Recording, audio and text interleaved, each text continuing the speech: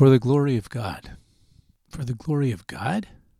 Friday, October 21, 2022. Jesus answers their query. Bottom line, Jesus begins, it is neither his sin nor that of his parents. It is simply an opportunity for God to work his power on this blind man. John 9:3. The disciples' query was appropriate given the time and context. After all, here is a blind man, apparently born that way. Who's to blame? Unlikely that a baby can cause his own blindness, but maybe he was already carrying the sin gene.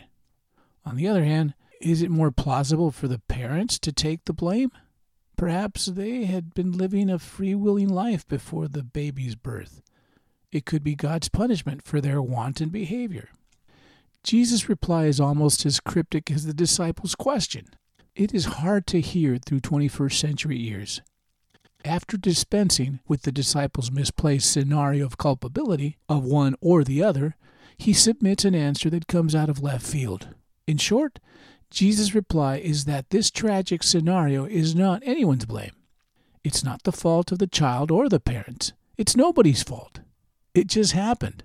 Bad things happen to good and bad people. The opposite is also true. Good things happen to both good people and bad people alike. It's life at its best and at its worst.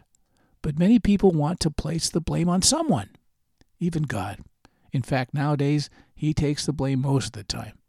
But Jesus' response seems even more far-fetched. How can a tragedy of any type be for the glory of God? How can blindness, injury, disease, or any other tragedy that befalls us be for the glory of God?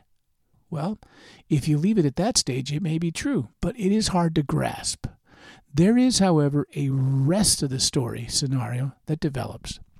Jesus not only says that it is for the glory of God, he says that it is an opportunity for God to work a miracle in this child of God.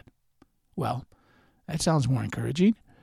But if we are honest, we have to admit that there are many less people than more people who are restored and or rehabilitated than those who die in an impersonal hospital at the end of a long and excruciating experience, in spite of the prayers sent up to God.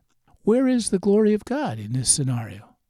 There are no easy answers to the suffering in this world.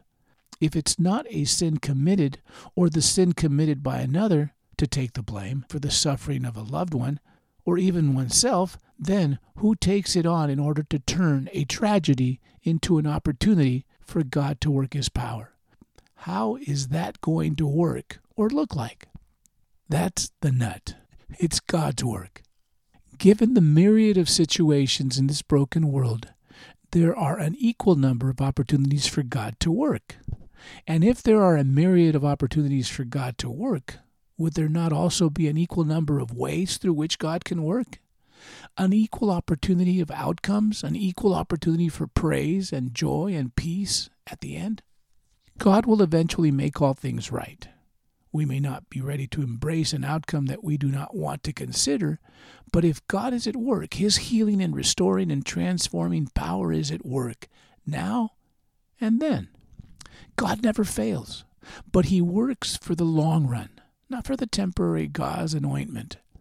At the end of our life, either sooner or later, what remains at the end is the best, forever. We can pray or demand healing, more time, less pain, or relief, but even if that is granted in the grander scope of things, there is an expiration date on all of us. There is no escape from the tears, the goodbyes, the regrets, the grave. But God's power at work is both strength and comfort now, but an eternity of the best life possible forever, with no dark side ever again. That sounds like God at work in our lives now and forever, if we allow him to work his unlimited power in us. Abba, may my life be an extension of your life working through me. In Jesus' name, amen.